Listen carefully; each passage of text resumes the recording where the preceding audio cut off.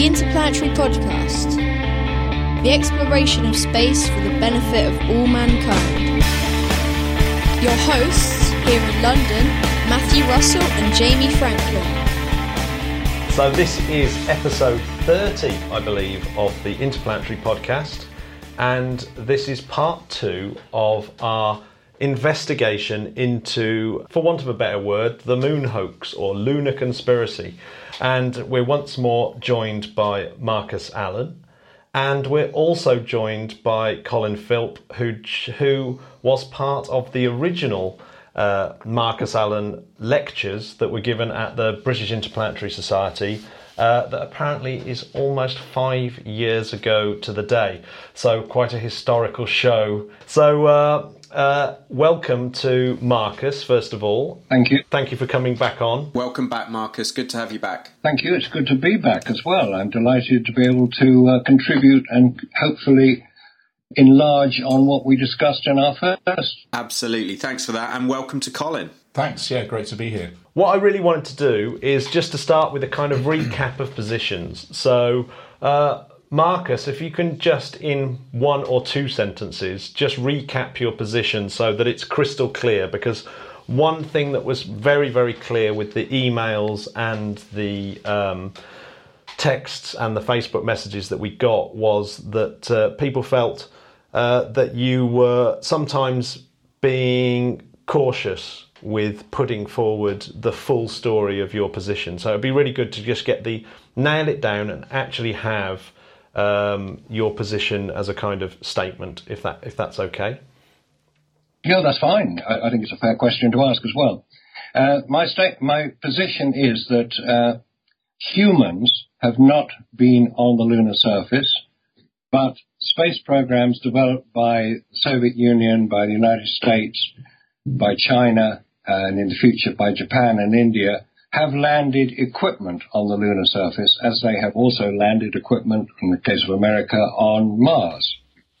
So it's the human question. Have humans been to the moon?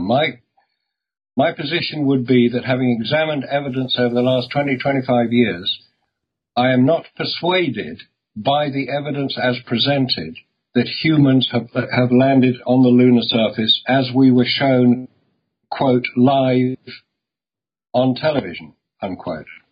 Okay, and is there an alternative story to the evidence then? Is there that you could sum up very quickly? Yes, there is an alternative explanation. As to whether it is the correct one or not, that is an ongoing investigation. The alternative explanation is that at some point during the planning of the Apollo program to land man on the moon, as declared by John Kennedy in May 1961, at some point it was discovered that the ability to get humans onto the lunar surface and back to Earth was beyond their capability at that time for various reasons. Primarily, the radiation levels, not only in the Van Allen belts, but the galactic cosmic rays beyond on the lunar surface, the heat, the extremes of heat on the lunar surface and traveling to the moon were too great to be overcome with the technology that existed in the 1960s. So a decision was made at some point by somebody as yet unidentified. It was probably a committee decision by very highly placed personnel within NASA and the defense industry, because NASA is part of the Department of Defense, that it was going to be necessary in order to maintain the completion of John Kennedy's challenge. He had been assassinated by this time, that it was going to be necessary to, how shall I put this, recreate it here on Earth and project it as if it was coming from the moon. Hence the live television, hence all the books, all the evidence presented. Okay, well that is pretty crystal clear then. So, which I guess is what we thought. So essentially, Kennedy kickstarted the Apollo space program. Halfway through, they've realised actually this is impossible, but we've spent loads of money now. Oops. we better just fake it so that we're not caught out and that there's not a scandal that we've spent this money. Is that essentially roughly roughly what you've said? There's probably a little bit more to it than that. It's not so much, we spent all this money, which they had done. It was an expensive program.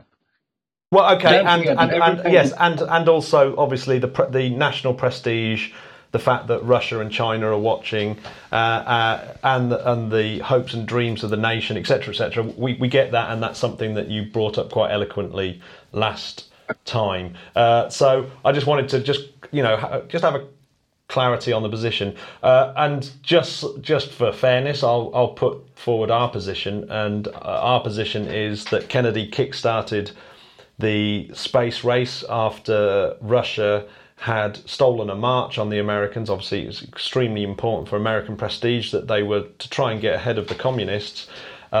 He set a very, very hard target. I don't think it was purely political. I do think that it was a scientific challenge as well, that obviously Kennedy hadn't have just said this straight out of the blue, and that he'd consulted with engineers and scientists who had basically told him, yes, we probably think this is possible.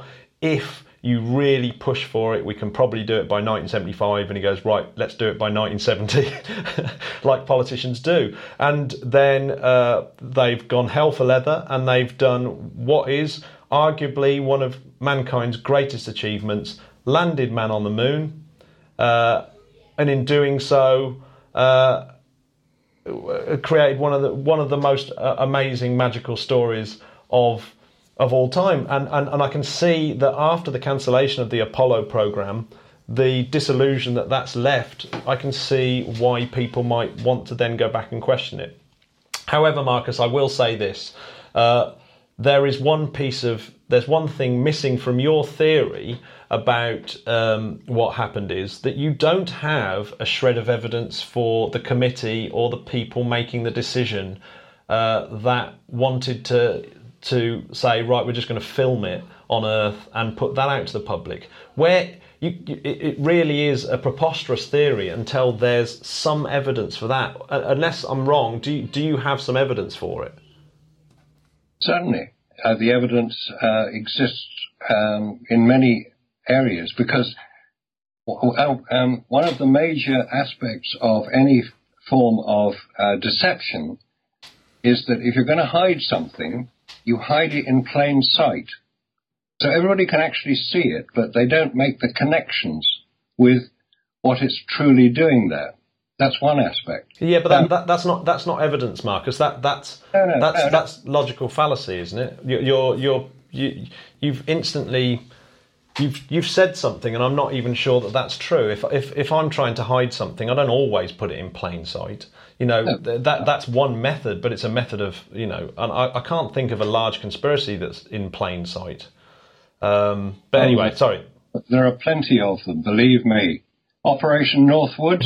but that's exactly I think that's why you're on the programme, is because we don't believe you, and I think that we'll probably, as this unfolds, we'll set out the reasons why we don't believe you, and the fact that you believe some of these things about other stories, I think says something as well. You're just about to go on to another story, but let's keep this just to the moon. But also, Matt, I think to kind of nip that little thing in the bud, we're not saying that conspiracy theories don't happen. Of course they do happen, and they will continue to happen.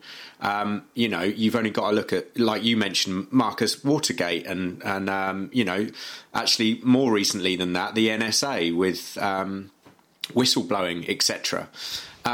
So we're not saying conspiracy theories don't happen. I think that we're very much talking about this specific one. Yeah, okay, fair enough. Let me ask you just a simple question, if I may. Mm-hmm. If this was reversed, what would be the evidence you would present for Apollo being real as reported? No, but then it wouldn't be real as reported if it was in reverse. If it was in reverse and they'd said, obviously we haven't been to the moon, and they were trying to cover up the fact that Neil Armstrong, etc., had been to the moon, then they would be going a weird way about it. No. my question, maybe I didn't word it quite right. Not being used to interviewing people. What evidence would you present that man has landed on the moon? The evidence I'd present, well, I mean, we've got plenty of evidence that man went to the moon. I think there's three. One that was sent in by, I think, now who was it? I can't remember who sent this in, but one of our readers, one of our listeners, I should say, sent in the fact that you've got the reflectors that are on the moon. They cannot be put out robotically because it's too hard a thing to put on the moon robotically. They need to be placed absolutely accurately, and at the time there was only one way of doing it, and that was using manual labour. And those reflectors are still on the moon. You can still fire a laser at them. You still get the laser coming back down to you. I mean, do you deny that the reflectors are on the moon, or do you deny that mankind put them there? It's not evidence that man put them there, because the Russians put two there robotic, Lunokhod. Now, and also, on the subject of reflectors and lasers, the National Geographic in 1966 reported on the Massachusetts Institute of Technology's successful attempt to fire a laser at the lunar surface in 1962 and get it returned and picked up by a receiver on Earth. It was also done by the Russians at the Crimea Astrophysical Laboratory. So lasers are not evidence that man has placed them there. Lasers can be fired at the lunar surface and the reflection can be picked up here on Earth without a reflector. That's not true. I've seen that myth busted several times. You fire a laser of a particular kind at the lunar surface. If you just fire it randomly at the lunar surface, you do not get it reflected back, because the lunar albedo, being at about 10%, scatters the light in so many directions. It has to come back absolutely down the line that you fired it at, and the chances of hitting a grain of the lunar surface where it's flat onto you is absolutely remote. You can actually go and do the experiment yourself. Fire the laser at the moon and you will get no photons back. The only photons that come back are where you get it in the exact position where these reflectors have been left on the moon. So are you National Geographic was making false news in 1966? I'm going to have to. I'll have to watch that program.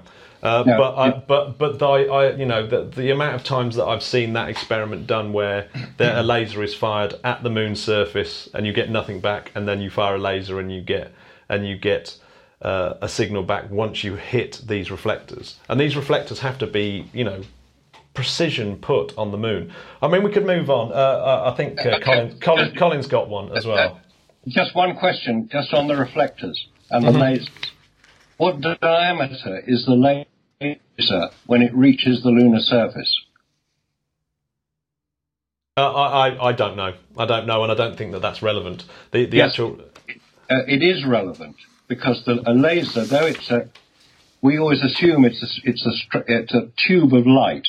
Oh no, I'm not assuming that. I'm assuming it has a fairly large radius. I'm sure actually they don't have the accuracy without it flaring out to hit these reflectors. It's about miles when it gets to the lunar surface. So you don't need it to be that accurate, but you do have to know where these alleged reflectors are. Yeah. And there is a great deal of evidence that NASA couldn't actually pinpoint them to the accuracy required until fairly recently. Because people ask the question, where are these reflectors? What are the actual coordinates of the reflectors? But you've just debunked that yourself by saying that the laser's 100 miles wide when it gets to the surface. So you don't really need to know it that accurately. But what you do need is those reflectors that reflect back at the exact angle. At any angle that the light falls on them, they shine them back at the perpendicular to the surface that they're on. And that's why it took precision. That's the theory. That's not necessarily the practice. No. Okay, let's go back to the word theory. If it's a theory, then it has been tested and peer-reviewed. Unlike what you're saying, which I don't think has been peer-reviewed. Check the article in National Geographic. It's December. I think it's December 1966. The article was entitled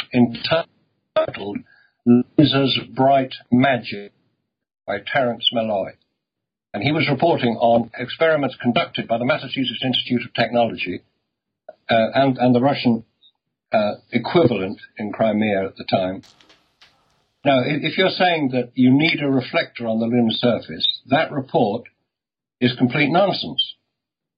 National Geographic is probably one of the preeminent publications at the time. It's also it isn't peer reviewed though. It's not like it appearing in Nature. Peer review, that it's. I can't forget peer review because it's a massively important aspect of any. It's one of the ways in which science has been corrupted. No, in fact it's quite the opposite. It's one way that we ensure that science isn't corrupted. Peer review is so essential to the scientific process, and there are quite a few incidences where it has been corrupted. Fair enough, and sometimes peer review makes science very, very expensive and out of the reach of certain institutions. But however, the peer review is an exceedingly important part of any kind of scientific endeavour, and not only that, there isn't a laser, there isn't a piece of surgery, there isn't a diode, there isn't a silicon chip that hasn't been through some process of peer review to be being made in the first place. People could then claim anything and not worry about the fact that it has to be peer reviewed. It has to be repeatable, and that is the whole purpose of peer review. There are lots of processes in the world, and one of my favourite websites is the one where you get two graphs and that you can say, oh look, every time you release a Nicolas Cage movie, someone drowns in a swimming pool in Seattle. If without peer review, you have to have someone can run an experiment and that could be the result from it, and it's known as p-hacking or however you want to call it. Peer review then means that someone has to go away and repeat that experiment or verify that experiment in various ways and try and tear it down. That's the whole point. And if they can't, then the theory has gone through one of its tests. Its other test, of course, is then to say, right, these are the results that I'm going to predict in the future. We're going to set up experiments that further verify this theory. However, what I really wanted, Marcus, is that you were saying that there was a committee that sat and decided to not do the moon, to not do the get man on the moon, but to film it instead. But there is no evidence for this committee. As far as I'm aware, there is no evidence for this committee, to the point where you don't know whether it's a committee or a single person or I don't really know how to go further on that point. Okay. No, fair enough. It's my assumption that there is a committee. I'm not saying there is one. What I'm saying is that looking what happened after, what happened during the latter part of the Apollo program, if that latter part, i.e. the landing on the moon, was fabricated, therefore somebody must have made a decision to do it. Because but there is no evidence for that. So therefore, it's almost what you're almost doing is setting a trap for yourself by saying, well, if your story is to be believed, then this must have happened. But as there is no evidence for that happening, then you've kind of shot your entire theory down in flames. Now, if you were to find the evidence that committee had sat and had the minutes of it, or anything like that, then clearly you could come back and say, this is now a credible theory. But at the moment, it really does seem to fall down on this. I don't really think the onus is on me to prove that man was on the moon, bearing in mind we've got lots of video footage, we've got lots of photos, we've got the Russians tracking them, we've got the photographs from orbiters of the lunar sites, and I know that you dispute some of these, but we can carry on disputing every bit of evidence, but there is a huge mountain of evidence, and what I'm saying is for your particular story, you require as Carl Sagan puts it, we've got the quote somewhere in our paperwork. Yeah, extraordinary claims require extraordinary evidence. Yeah, which is and your claim, Marcus, is extraordinary. In fact, I use that quote when I do presentations. Ironically, I say extraordinary claims require extraordinary evidence. There's an extraordinary claim that man has landed on the lunar surface. Where is the extraordinary evidence to support that? And I look at the evidence and I say this evidence is not extraordinary enough to support the idea that man has landed on the moon. Now, in interminable detail about the evidence, but there is some. That's a lot. Hiding facts. That's a logical fallacy because you're arguing from incredulity. You're just saying that you don't believe it because you are unable to process the huge amount of information and say that it is a fact. It seems to me that there are there's countless museums with countless artifacts in them. There's loads and loads of photos. It was live on people's television sets. We have the eyewitness accounts of 12 astronauts, or 16 astronauts if you include the ones piloting. The thought that all 16 of these astronauts are liars and are able to maintain this lie for 50 years is almost preposterous. As in that, to say that those 16 people are liars requires extraordinary evidence to prove it. I.e., I think that just their testament alone is enough. If I'm honest, okay. Their testament alone is enough. It would be enough in a court of law to have 16 people walk in and give an eyewitness account. They've got no previous criminal convictions. These are military men that have had there's absolutely not one blemish on any of their CVs. So why? That would be enough in a courtroom. So I kind of, at the moment, until I get the extraordinary piece of evidence from you, we're going to have to go with the lunar landing being manned. Fair enough. That's your position. I don't necessarily agree with it. Not 100%. I agree with some of it. There's an interesting quote. If we're going to have some quotes, I'll have one. Mm-hmm. Is unthinking respect for authority is the greatest enemy of truth. Albert Einstein. Yeah, but no one... Which is an interesting quote, and I think one would recognise that Einstein's contribution to science is a major factor in many people's careers as well. Absolutely. I think that would make sense if there wasn't all the evidence that we had for man going to the moon. That obviously you don't believe, but we do. If NASA and the US government just said, guys, just to let you know, there's a headline in the paper today, and it's true. We put man on the moon. That's when we would be idiots if we just accepted authority. But it didn't happen like that. I've been reading a book, Marcus, that I was going to bring up later, so now seems a good time. I don't know if you've read it. It's by Michael Shermer. It's called Why People Believe Weird Things. It's a book on my list to read.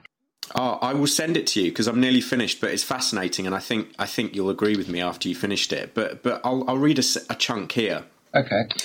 And I quote: "The essential tension in dealing with weird things is between being so sceptical that revolutionary ideas pass you by, and being so open-minded that flim-flam artists take you in. Balance can be found by answering a few basic questions. What is the quality of the evidence for the claim? What are the background and credentials of the person making the claim? Does the thing work as claimed? As I discovered during my personal odyssey in the world of alternative health and fitness therapies and gadgets, often the evidence is weak, the background and credentials of the claimants are questionable, and the therapy or gadget almost never does what it's supposed to." And he goes on, and that's actually just a small chunk of one of the chapters. But as we will speak about in a second, I think the fact that what you do for a living in Publishing Nexus and your talks and your fame in that circle, there's a massive vested interest in you carrying this on until you say what you get what you need, which even in the last podcast when we said, if we get you photos, you admitted yourself that you might even question those photos as being photoshopped, and that actually what you might need is another person, independent person going to the moon, that not even the Google X Prize would convince you. So what do you think about that? It's a fair point. Because to every opinion there is an equal and opposite opinion. Well, not necessarily equal, but there is an opposite opinion. That's why we have two political parties. That's why we have opposing views. That's why we have evidence that either stands up or it doesn't. Or Absolutely. Just one point on Michael Shermer. He's a fully paid up member of the Skeptic Society in America. He is. I think he's the secretary, as was James Randi. And there are many people. The point about that is that there is a skeptical view, which is actually a misuse of the word. A skeptical view would doubt what is being told. Now, Michael Shermer, James Randi, what's the other guy's name? Forget now. Anyway, it doesn't matter. Their business is to debunk things that they don't agree with. Now, you can go back into history and look at how things have changed, which they do. No. Actually, I'm going to have to redefine people like James Randi. James Randi, his job is to debunk things using his gifts of critical thinking, and critical thinking is one of the most important factors of this. Is to be able to separate out the parts of the argument that are logical fallacy and the parts that aren't. And James Randi is a hero of mine, and he's exceedingly good at it. He doesn't just go around debunking any old thing. He didn't go and try and debunk Einstein's theory of relativity. He didn't go around and try and debunk Watergate. He didn't go around and try and debunk Nicaragua or anything like that. He goes around debunking things that are clearly are built on logical sand, as it were, as in things where you take away one piece of it and the whole thing clearly it falls apart. I mean, classically was the Uri Geller or homeopathy that James Randi completely destroyed. But he doesn't go around debunking things that he disagrees with. He goes around debunking things that he can clearly see do not stand up under critical thinking. Okay, fair enough.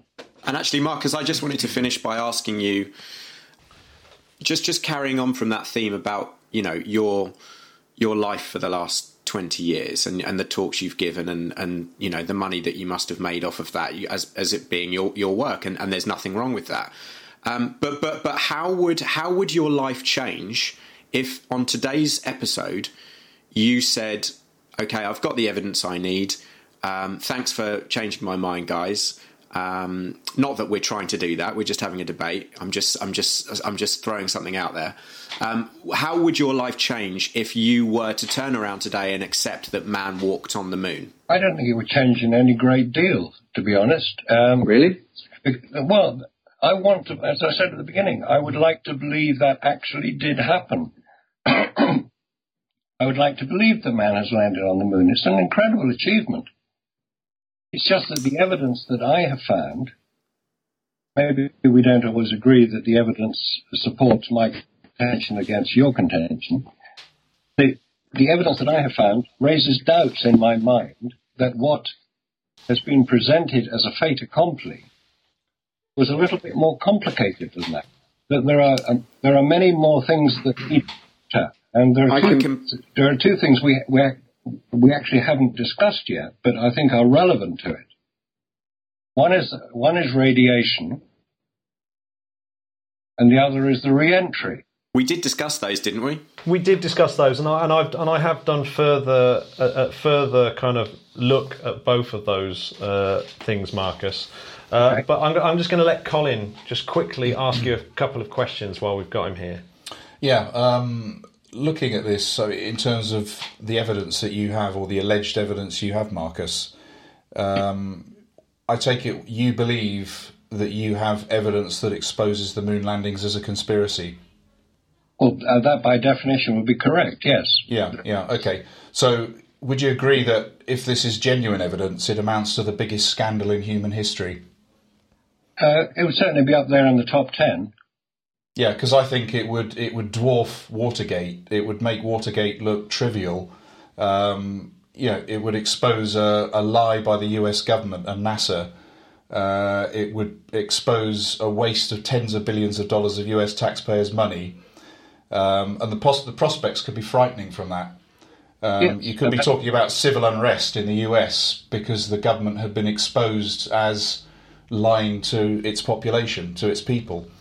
Okay, but I don't think that too many people would accept that the US or even the UK or any government tells the truth about everything all the time. Yeah, I think the thing in the case of Apollo, we had hundreds of thousands of Americans who believed in the cause of the Apollo project and its promotion of national pride, prestige, and technological superiority, and who put their lives into the project. In many cases, resulting in family breakdown. That they were deceived. So you would agree with that? Certainly, if it is demonstrated, which is why it will probably never be demonstrated because of what you've just said. Right. There will be a major backlash against it. Yeah, and that's why it's going to happen. So you have evidence that exposes the moon landings as a conspiracy. If you think about media companies, news media companies, presumably they would be very interested in that information because a newspaper or a news media company getting hold of that information, say of this alleged committee, they would have the biggest exclusive in news history, wouldn't they? If they could get hold of it and stand it up, yes, of course they would. Right. But don't forget the news organisations have a political agenda as well.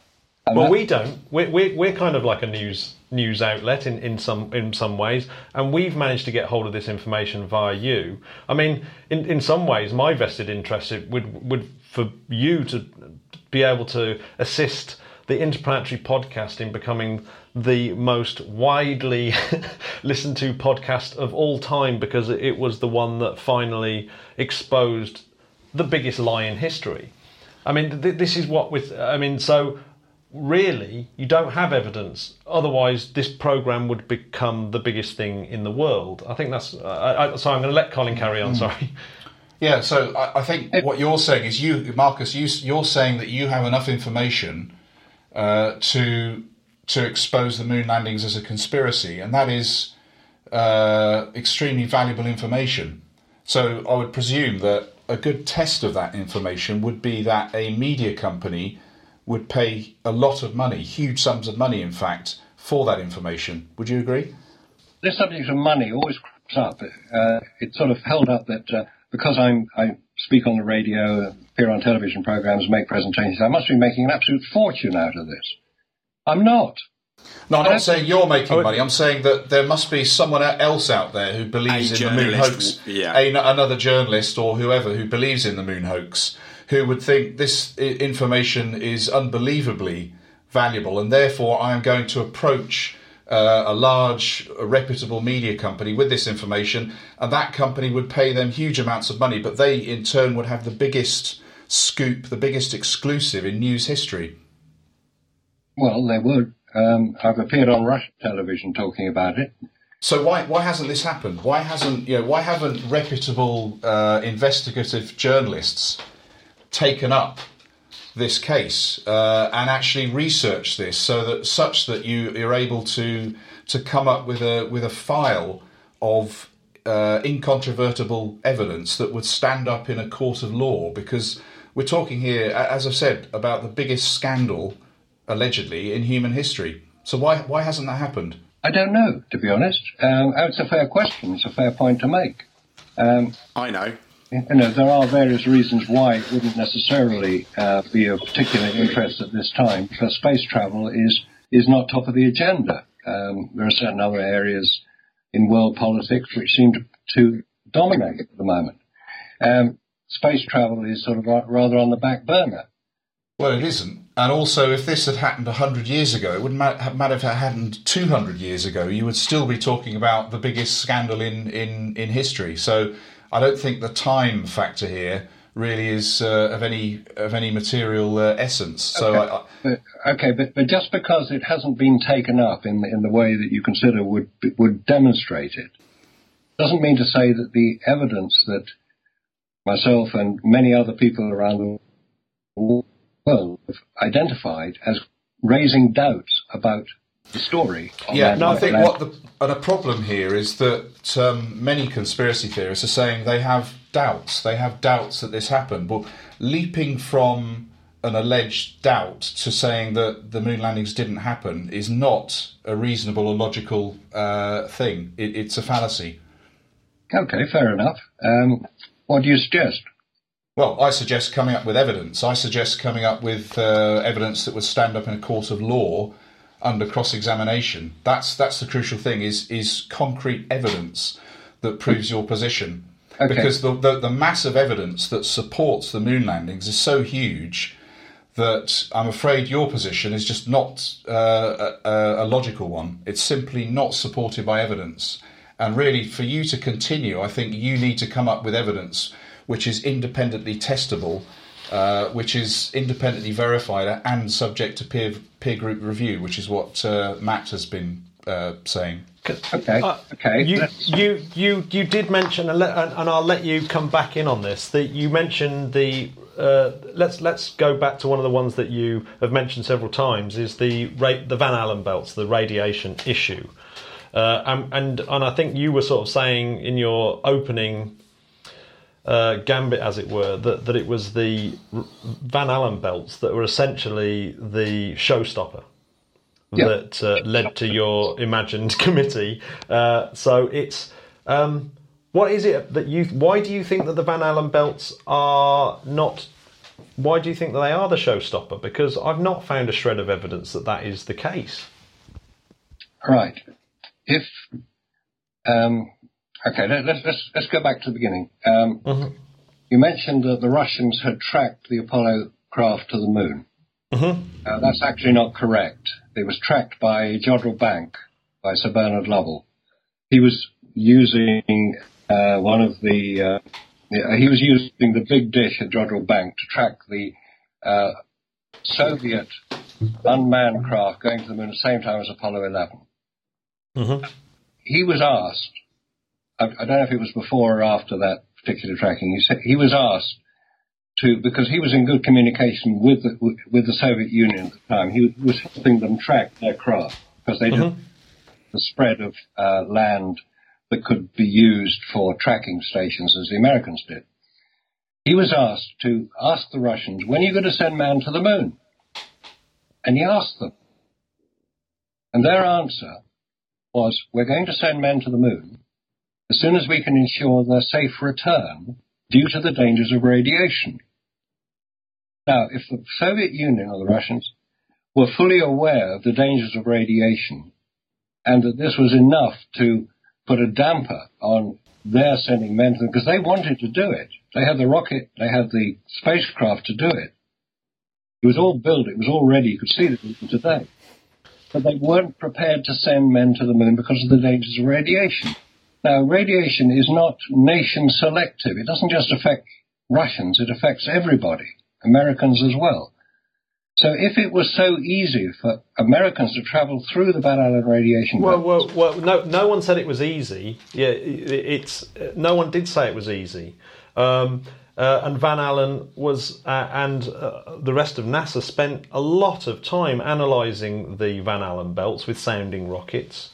And it's from that information that they were able to develop the Apollo capsule to a standard that they were convinced would be safe for the astronauts to travel through. And not only is that the case, you could actually travel through the Van Allen belts at the speed that they did outside of the capsule and only be really exposed to the radiation from, say, 5 or 6 CAT scans. Now, that's not enough to kill you, and it's dangerous, but it's not enough to kill you. Inside the capsule, it drops down to less than a CAT scan. So, this is from peer-reviewed scientific papers, not from hearsay between Lovell and some Russian guy. You know, that just because a Russian says, "Well, we want to wait until it's safe," maybe they didn't have the scientific information that the Americans had. It's way too much of a leap to say that the Van Allen belts are non-transversible. Where they clearly are, there is no evidence, and all the scientific papers by scientists say that they are. No, you know, there's hundreds of papers. That I can't agree with. There is evidence that they are dangerous. There is, and it goes. It's a very complicated and rather technical issue. The amount of radiation that exists there, what shielding is required. Shielding can be put in against the protons and some of the electrons, but the solar particle events and the galactic cosmic rays at higher frequencies, they can be measured. And I have seen the calculations done, without getting into the detail. The amount of time spent in the Van Allen belts by any craft traveling in or out, and they've got to go two ways. They've got to go up and back, as Kelly Smith so eloquently put it. Why are the Americans now saying that radiation is a major danger and has to be further researched? You're referring to Kelly Smith's video. Now, Kelly Smith, what he actually said was, we need to solve the problem for Orion, right? Which is not the same as saying we never did it. We didn't solve the problem for Apollo. They had solved the problem for Apollo. So why don't they? The Orion spacecraft is a completely different spacecraft. And what they used on Apollo. Oh, well, here goes. So when iPhone 7 comes out and they say, we've been, unfortunately there's been a delay because we're testing the camera, do you then turn around and say, well, the iPhone 6 never existed? Of course not. They've just got a new piece of technology that requires testing. That is all Kelly Smith has said. And to extrapolate it any further than that is quite simply preposterous. It's actually genuinely preposterous. That's not evidence. The fact that you're bringing that up as evidence in that the Van Allen belts aren't transversible, using a NASA scientist who, if we had him in this room, would say this is preposterous and probably not even deemed to answer the question. He was saying that it needs to be solved for Orion. It's a different spacecraft. It's a different technology that they're using, and it needs to be tested. They wouldn't just go, right, we built the iPhone 7, we're not even going to test it because the iPhone 6 worked. That's the same argument. No, it's not. It's a completely different argument. You're saying that they've got to test it for Orion. Yeah. Right. Apollo was developed 40, 50 years earlier that succeeded in doing something which is now required further research for a 50-year later spacecraft. What I'm saying is that if it was successful on Apollo, and evidently was from the assumption that the astronauts traveled through the Van Allen belts, because radiation doesn't change in 50 years. No, but the spacecraft has changed, so it needs a different configuration. That's my whole point.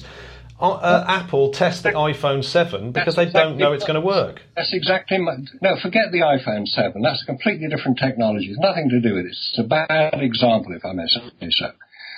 Apollo and Orion are very similar craft. They're trying to do the same job. Take people through the Van Allen belts. Apollo, we're told, was successful in doing it. Yeah, but the iPhone 7 is a similar craft to the iPhone 6. It does the same job, but it requires testing and it requires going through the same procedure as they're doing with Orion. Well, the iPhone 7 is a development of the iPhone 6, so you test the new development. Exactly, and which is what they're doing with Orion. Orion is a development of the Apollo, and so there you have to test the Orion. That's exactly what they're doing. Kelly Smith said nothing different to that. Okay. That is what he said. Right. If we're going to talk about Orion, okay, I accept that, yes, that it is a new craft. It's probably made of different materials. It's bigger. It's got to carry more people. There is another aspect, which is the re-entry. Mm-hmm. Now, in order to achieve re-entry, you need a heat shield to stop the frictional loads on the craft to enter the Earth's atmosphere.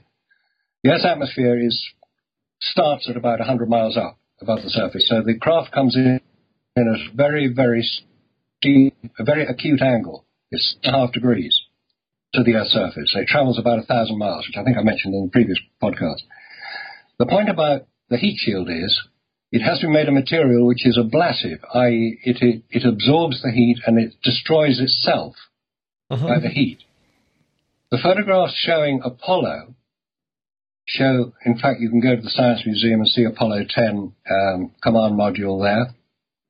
It has a heat shield underneath, which you can see has been affected, but there is no heat shield on the top part of the Apollo craft. It's the aluminium surface.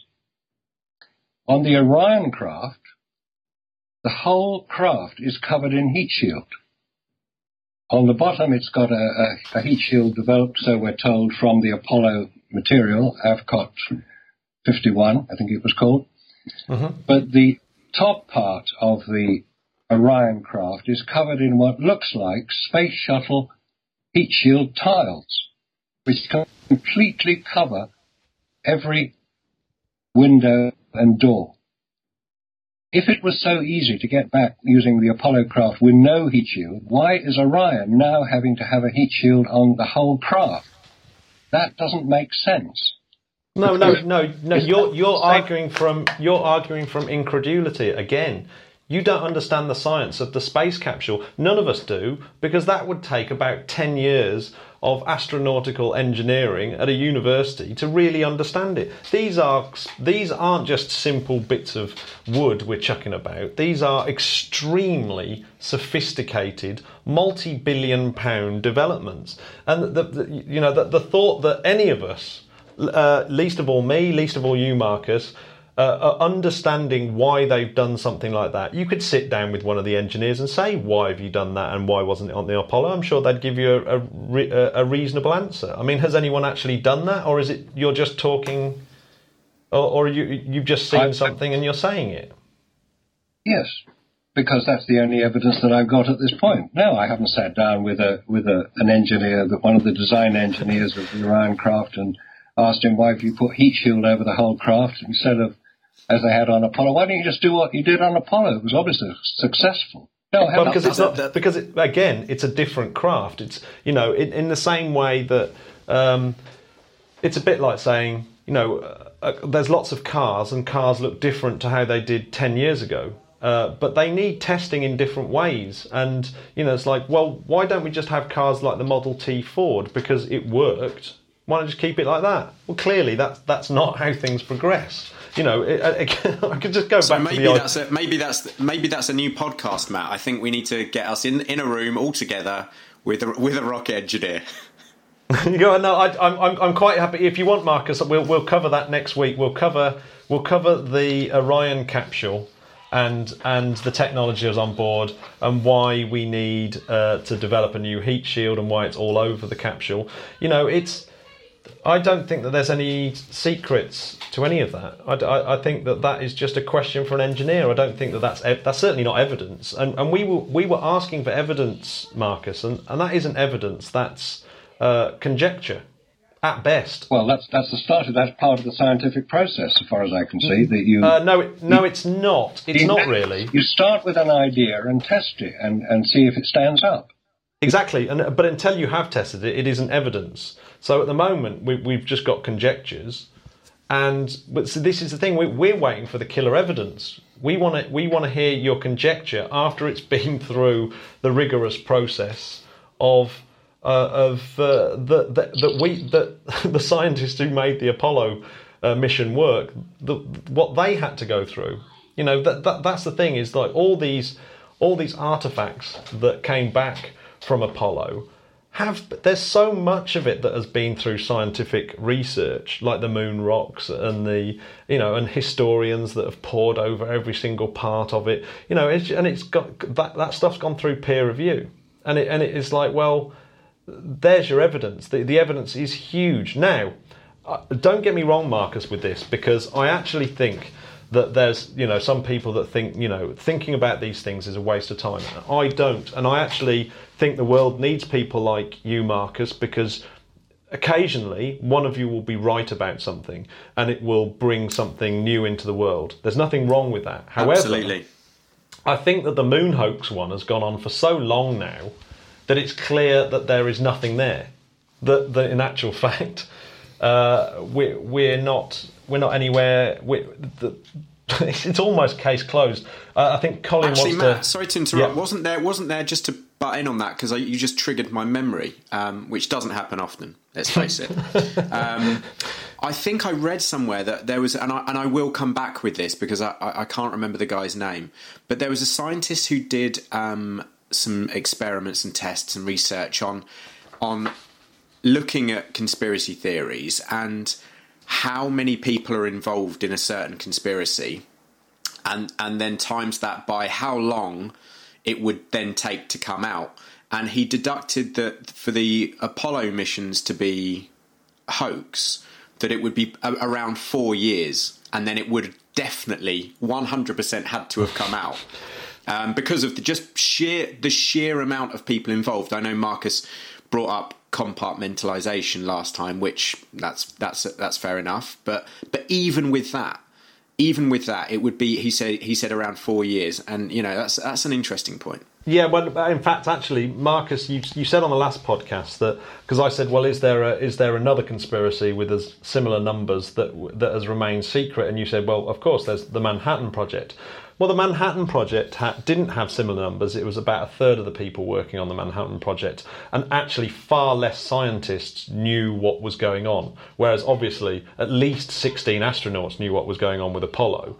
But anyway, but the point about the Manhattan Project, it was only secret for not very long, i.e. the Russians and the Chinese managed to get hold of a lot of those secrets and build their own atomic bomb. So in actual fact, your example of the Manhattan Project is a very good one, because we didn't keep it secret. And you can read about the Manhattan Project all the time. What you can't read about is how we faked the moon landings. So they are very, very, very, very, very, very different. Well, you can read about it. Yeah, you can read about it, but not in an accepted way. Colin, we're going to bring Colin back in now. I was just going to add that we had a talk at the BIS HQ in Vauxhall last week, which we all attended, by Mark Craig, the filmmaker who made a film called The Last Man on the Moon about Gene Cernan of Apollo 17. And knowing a bit about Gene Cernan, I actually met him once, so I was lucky enough to meet him. He was one of the most sort of passionate communicators about the moon landings. And he described his time on the moon, he described the Apollo 17 mission in minute detail, and he's done that over, he's no longer with us, but he did it over many decades. So Marcus, how would you explain that if you're saying that he didn't walk on the moon?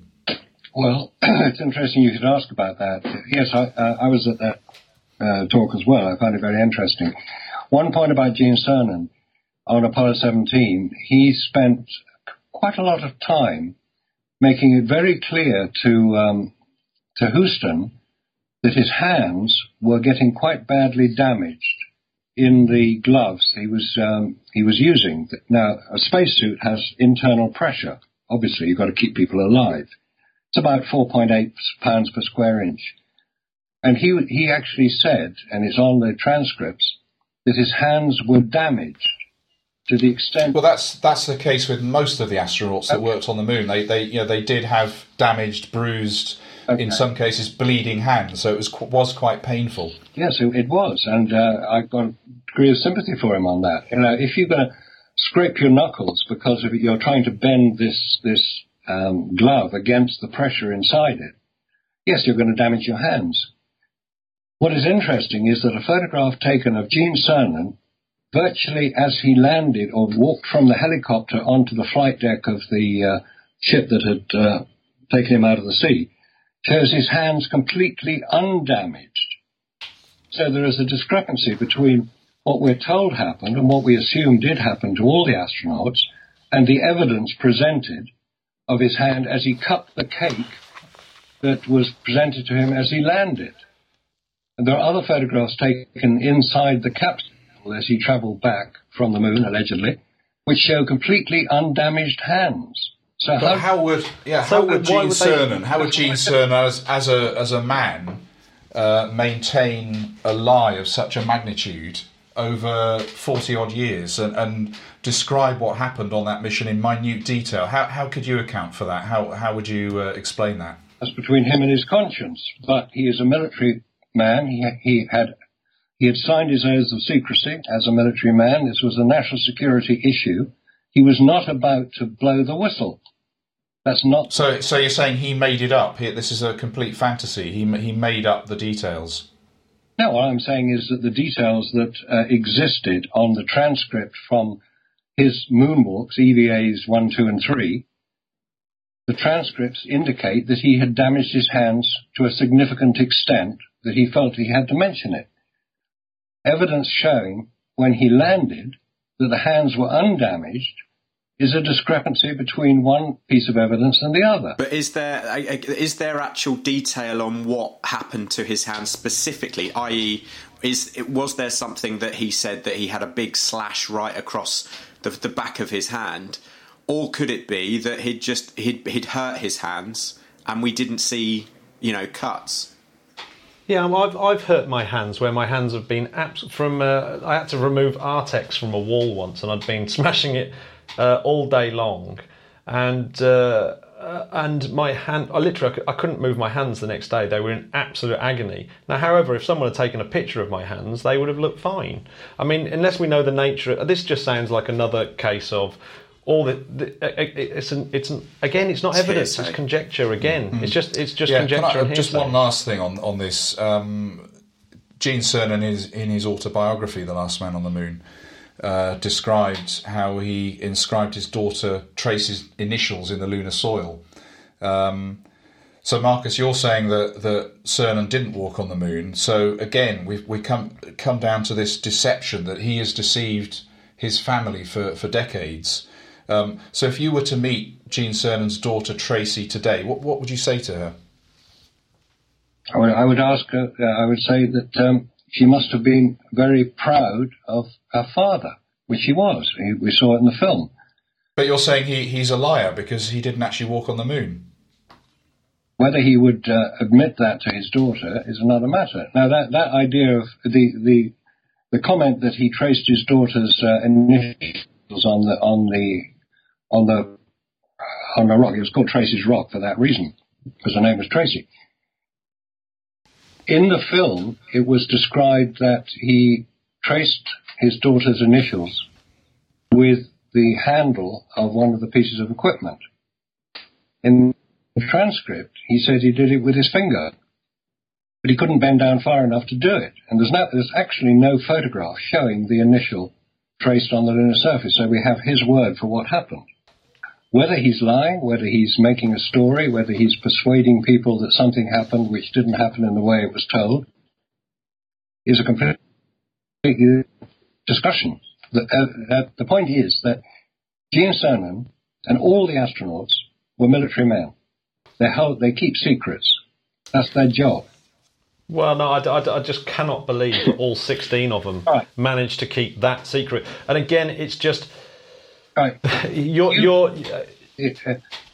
jumping from one conclusion to another, that because they're military men, they can keep secrets, therefore they're keeping secrets. It's Yeah, there's another interesting point here is that the NASA public relations and the communication involved with NASA was very, very transparent. They kept the media updated every step of the way.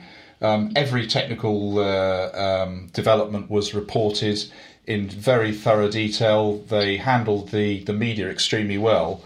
The Apollo missions and the Apollo project was a PR triumph, and it was communicated far and wide from start to finish. So they had nothing to hide as far as the technical side of things was concerned. It was reported very, very widely and over many years. From the technical point of view, I would certainly agree that everything that we are told occurred by all the 400,000 people who worked on the Apollo project, all the various companies, Boeing, Lockheed, Hamilton Standard, all the other people, dozens of companies that worked on aspects of the Apollo program were doing what they were asked to do, and they were very proud of what they'd achieved.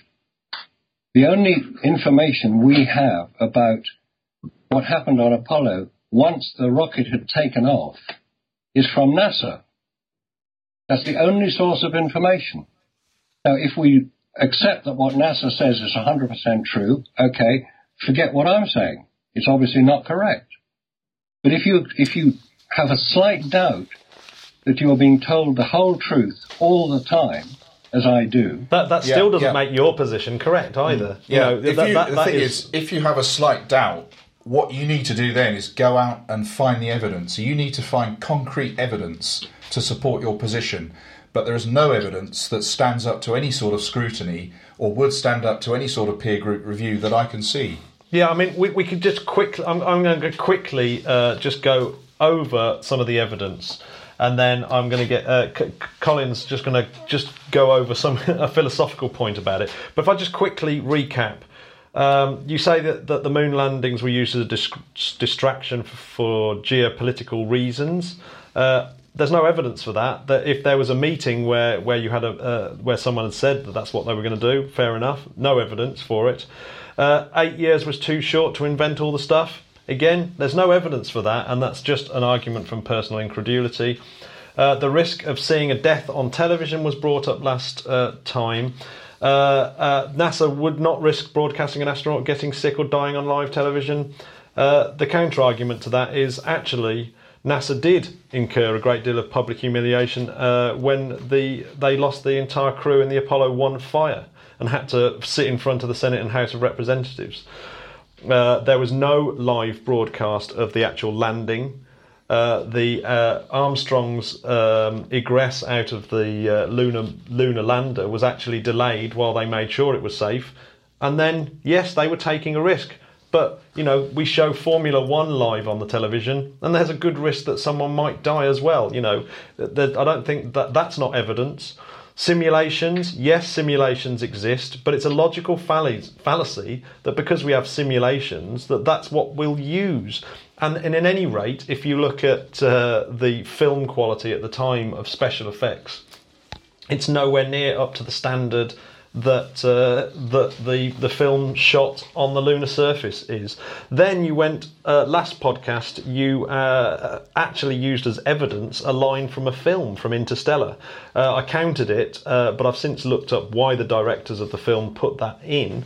And I'll quote one of the Nolan brothers, and it says, part of the problem of where the negativity comes from has happened in the last 20 years when people trying to look in a more cynical way under the surface about motivations for why things happen. There's a very, very powerful belief that innovation comes from war or human conflict. We only went into space to mess with the Russians or whatever it is, and you go, okay, there's an interesting theory behind that. There are interesting undercurrents that, yes, in the past might have been overlooked, but now people aren't seeing the woods for the trees. We went to space because it was a cool thing to do. Who will be the most prominent person to be remembered in the last 100 years? It's Neil Armstrong.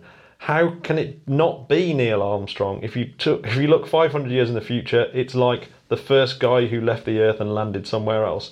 And what he's saying is, in the film, they wanted to show a disillusioned society, one that had sort of fallen in on itself. It was in no way supposed to be taken seriously. It was a dig at the moon conspiracists like yourself, Marcus. So it definitely shouldn't have been brought up as evidence for moon hoaxing.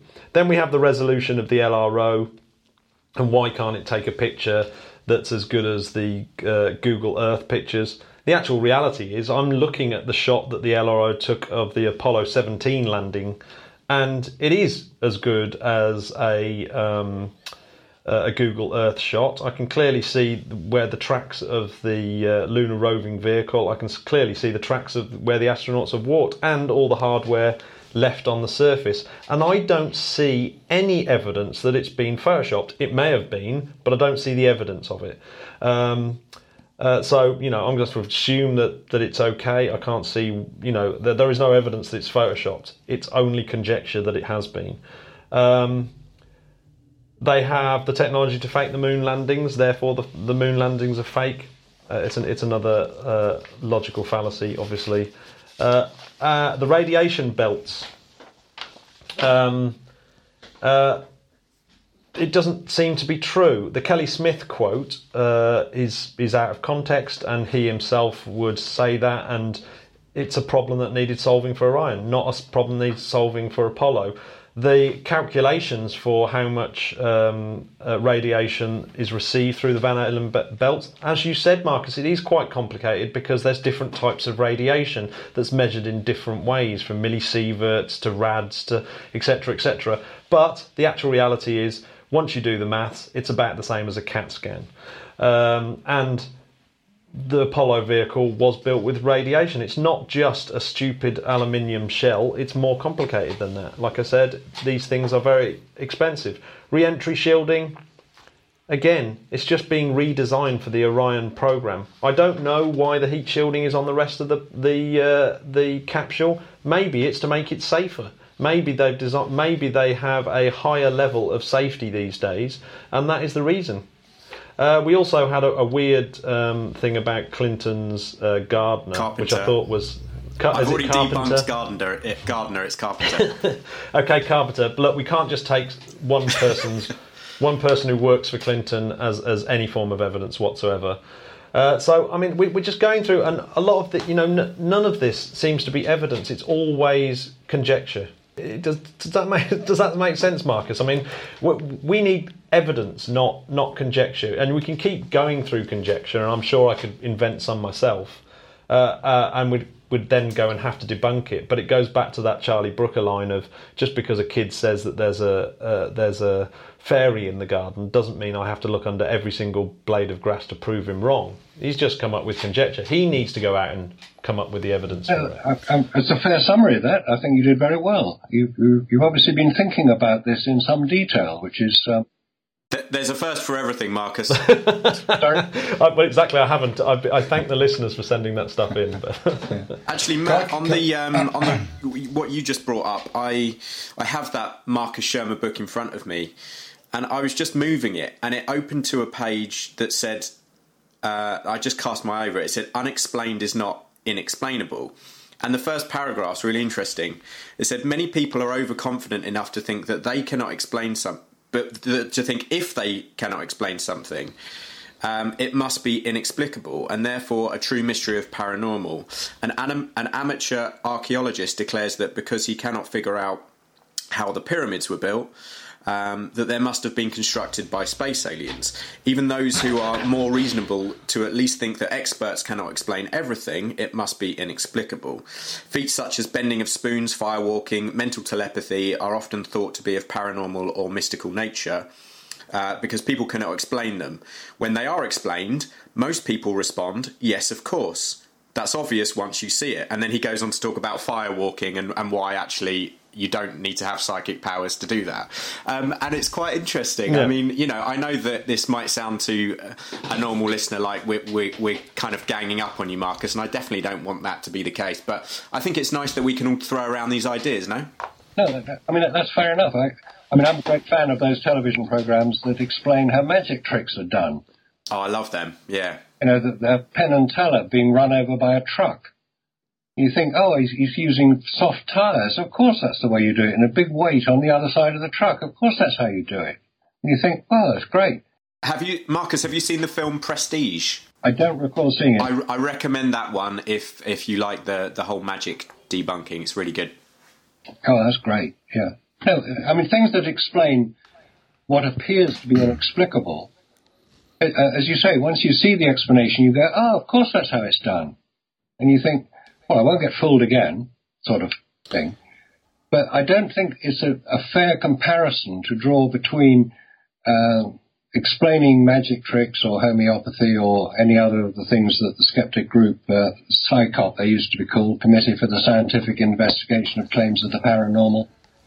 I don't think it's a fair comparison between this particular individual subject.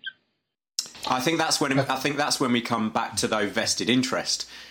Like I said, you said that your life wouldn't change that much if you said today that you do believe actually now that man walked on the moon. I disagree, and you kind of said a few times that you wish that you want to be proven wrong. I don't know if that's true, because there are times where you have been proven wrong and you just say that's fair enough. You don't then say that you're wrong about that. You in fact then go back to repeat your claim another time elsewhere, which that's the thing I kind of struggle with. Okay, I'll repeat it. Fair enough. It's like... Okay, I'll come in here actually, because I think a philosophical approach is needed on this, and it's to actually look at the moon hoax conspiracy on a scale of reasonableness.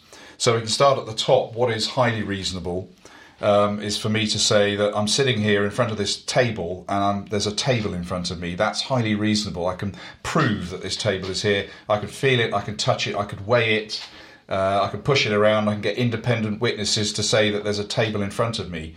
So that's a highly reasonable statement to make. Just a touch further down the scale, we've got very reasonable, which is that atoms exist. There is a vast amount of evidence that atoms exist. That's been proven over many, many decades. Although I've never seen atoms directly myself, we have a huge amount of evidence that they do exist. A bit further down the scale, we've got quite reasonable, which is that aliens exist. We don't have any evidence that aliens exist, but it's reasonable to assume that there could be aliens out there, and we are actively trying to collect the evidence now through the search for extraterrestrial intelligence. And we also have the Drake equation as a sort of first stab at estimating how many intelligent civilizations there are out there. So that's quite a reasonable statement. We then move into the unreasonable zone, and we start with quite unreasonable. And a quite unreasonable statement is that Elvis is alive, that his death was a conspiracy. That is not a reasonable statement. I mean, the evidence that says Elvis is no longer with us is huge, so it's not a reasonable statement. And then we go into the highly unreasonable, which is that goblins and fairies exist. That is not supported by any evidence. It's a delusion, and it's simply highly unreasonable to say that. And I would put the moon hoax conspiracy somewhere between 4 and 5 there, the quite unreasonable and highly unreasonable, simply because it's an extraordinary claim that is not supported in any way by evidence. Thank you, Colin. That's a good summary. I don't agree with it, to be fair. I would put the moon hoax up at reasonable, because there is still a great deal of evidence. No, I don't think there is any evidence, and I think that's one thing that we're going to have to keep coming back to. Okay, let's go. Everything, even when you see a photo that you think, there's something wrong with this photo, and the classic one is obviously Buzz Aldrin coming down the lunar landing stairs, or whatever they're called. Ladder. Yeah. When he's coming down the ladder, and then obviously people have said, that the lighting conditions are wrong. How can he be white when he's clearly in shadow? And then people, that is conjecture. That's fair enough, and it is right for people to bring up exactly those questions. If they see it and go, "Oh, that's odd," it's right for them to bring up that question, right? It is then right for people to go away and say, "Well, here's the answer." That's it. That's the end of. And that seems to happen with every single piece of conjecture about the moon hoax that I've heard. That it's given up and you go, "Oh, that's interesting. Why are the shadows at different angles?" And then someone goes away and says, "Well, it's because of the topology of the moon surface." Da-da! So it's not evidence. It's conjecture. Marcus, I think... I've still not heard a scrap of evidence from you, Marcus. Well, I've only heard conjecture. If I can jump in, I think, Marcus, what Matt's looking to get from you is to say that you don't have any concrete evidence. It's not right to call it evidence. What you have is doubts. Is that a fair statement? Yes, well, I certainly have doubts. There's no dispute about that. That's up there in highly reasonable. But would you agree, like I just said, would you agree that you don't have evidence but you have doubts? No, I do have evidence. No, but we still haven't heard the evidence, though. All right. That's where we also disagree. can I quickly come in here? I'll quickly come in here. Talked earlier about investigative journalism and how if this were to be proven evidence that media companies would pay huge sums of money. And I know, Marcus, you mentioned, the money situation here. Let's do a thought experiment and say no money was involved. Let's say we had a investigative journalist who had actual evidence that the moon landings were a hoax, but they didn't want any money. The motivation there still for that journalist to go forward to a company would be huge, because they would have the glory of becoming one of the most famous journalists in history. You think of Watergate with Woodward and Bernstein. They're probably two of the most famous investigative journalists in history. So there must be someone out there who thinks they could come up with this evidence and take it forward for publication and then proper verification. But that person we haven't seen exist, and I would say it's not going to happen, because there is no evidence out there. And there is none of your conjecture, for example, is as strong as the conjecture of me saying I've got 16 highly respected pilots here and scientists who say they went to the moon. I've got a whole heap of moon rock here that is found in such huge quantities and has been examined by so many scientists that that seems to be a pretty good evidence. I've got reflectors on the moon that I can shine lasers at. I've got video footage. I've got photography footage. I've got a huge museums full of the artifacts from landing on the moon.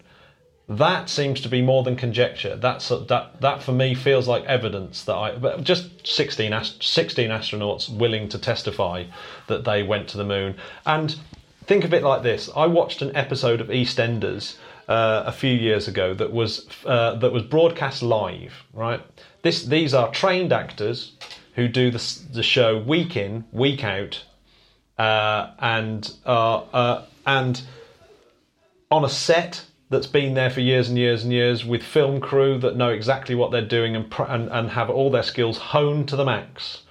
Now, when they do a live broadcast, there's at least 4 or 5 critical mistakes that are noticeable straight away. The thought that you could somehow orchestrate the Apollo landings with no mistakes,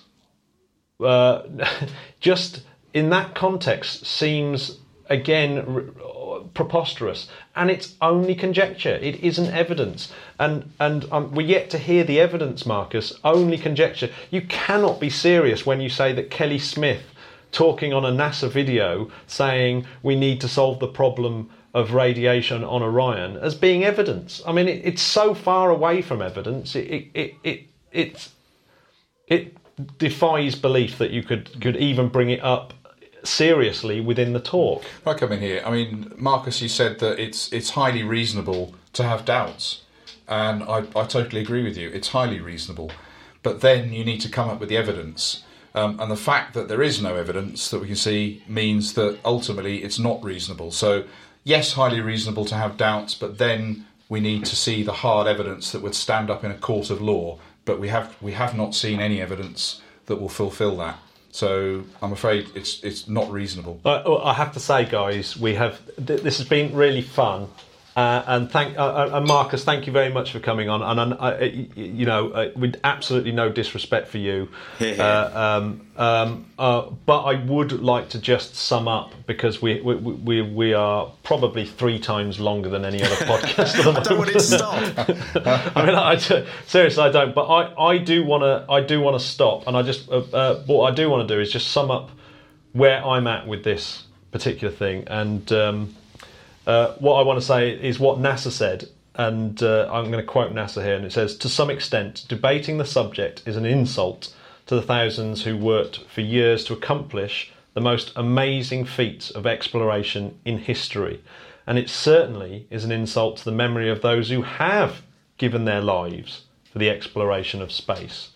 Denials of the moon landings appropriately should be denounced as crackpot ideas." And I have to say, after listening to Marcus and listening to you several times, and watching the talks on the BIS and reading some of the materials, I have not in any way seen a shred of evidence. I've seen lots of conjecture, but I've not seen a shred of evidence that would say that this isn't a crackpot idea. Now, however, I'm open-minded enough to say, Marcus, please go away and find this amazing piece of evidence. Come to me first with it, because I want to be with you when we become the. We all want to be there when we become the most famous investigative journalists of all time. Pity I can't even say the word, let alone be one. I'm not worried about the fame, Matthew. I'm worried about the money.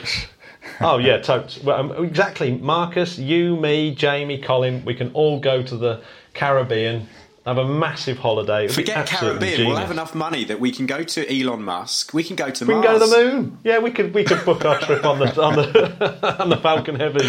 So Marcus, I'll give you a couple of minutes just to come back on that, and then we're going to have to wrap up. Okay, it's been a very interesting discussion. Every time I have a discussion like this with people who have strongly held views, as you all do, and I hope you would accept that I have fairly strongly held views as well. Uh-huh. Mm-hmm. A lot of it is conjecture. That is quite correct. Whether it is proof, whether the evidence exists, that you would accept as evidence is a completely different story. I know Colin is a photographer, and one of the things I did when I made a presentation at the BIS was using photographs. And that's something we haven't really discussed, because doing it on a podcast is difficult without actually looking at the photographs themselves. I know, but with the photography one, I've never ever seen one where it hasn't been, to my satisfaction, explained away. Now, I can quite easily see why all photographs appear to have anomalies in them. And landing on the moon for the first time and taking pictures, there's bound to be loads, because the moon is different to the Earth. The way that things work is different to the Earth. I mean, we can just go to the easy one is, why aren't there any stars in the background? I mean, stars in the background, shadow angles, moving flags. Forget it. That is not evidence. That's not. I know, but that used to be what the moon hoaxers used to be using, because they find these things, they don't understand them. Again, the argument from incredulity, and then they're explained by the people.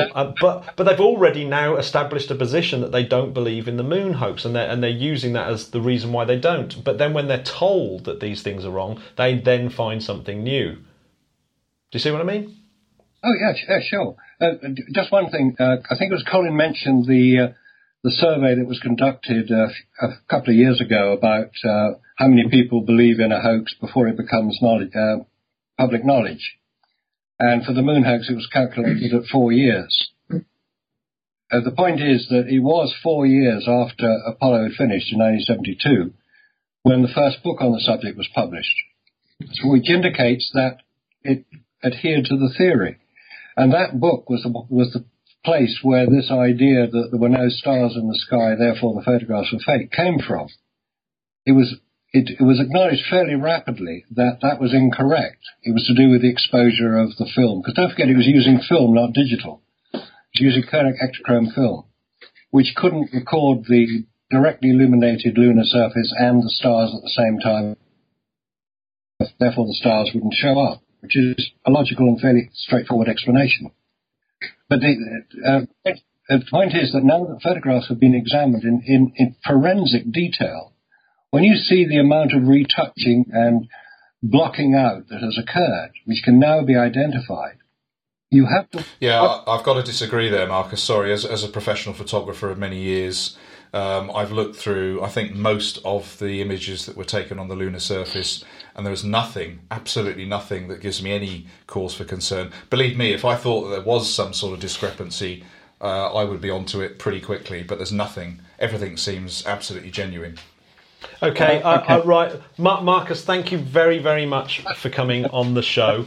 Just one thing. Can I just say I don't agree with Colin on that, because though we haven't discussed it yet, the coefficient of friction comes in on this as well. Okay, enough. Okay, all right. So, thanks, all right. Marcus. Okay, Marcus, thanks very much for coming on the show again. Thank you. What I will say is, in terms of, and I'm speaking on behalf of Jamie as well, and you can say yes or no at the end of this, Jamie, and I'm sure Colin will agree with me. In terms of obviously my viewpoint changing, it hasn't. What these last two programmes that we've done has given me is made me realise there is absolutely no point me discussing the moon conspiracy any further, because I'm satisfied that given the current evidence pile that we have, that the moon landings did happen. Not that it was ever in doubt for me, but I am more than happy that they happened, and that we won't really be talking about it again unless a new piece of evidence, and I mean evidence, comes to the fore. And we're really, really happy to have you on, Marcus, if you find that new piece of evidence. And I do want it to be evidence. You can email me and I'll decide whether I think it is or not. But I think I'm really, really glad we did this, because I think it's really important that the occasional, the other person's viewpoint is allowed to be aired. But I think we've probably given it enough airtime now for a long time on the podcast. But thank you very much, Marcus, for joining us. I completely agree with that, and thanks again, Marcus. Thank you very much. Thank you, Marcus. Thanks for inviting. And also thank you very much, Colin, for joining us as well on the 5th anniversary of the original talk. Thanks. Yeah, no, it's been great. Thank you. And thank you very much for everyone that sent in their thoughts. That was brilliant. And to be fair to you all out there in listener land, there was no one on Marcus's side, which in some ways is a little bit disappointing, but at least we know our demograph now, Jamie. Yeah, that's true. So thank you very much, Marcus. Goodbye. Okay. Bye-bye, Matt. Thanks, guys. Thanks, Marcus. And bye, everyone out there. Yeah, thanks. Goodbye. Happy Cheerio. Easter. Bye. Yeah, thank you. Bye.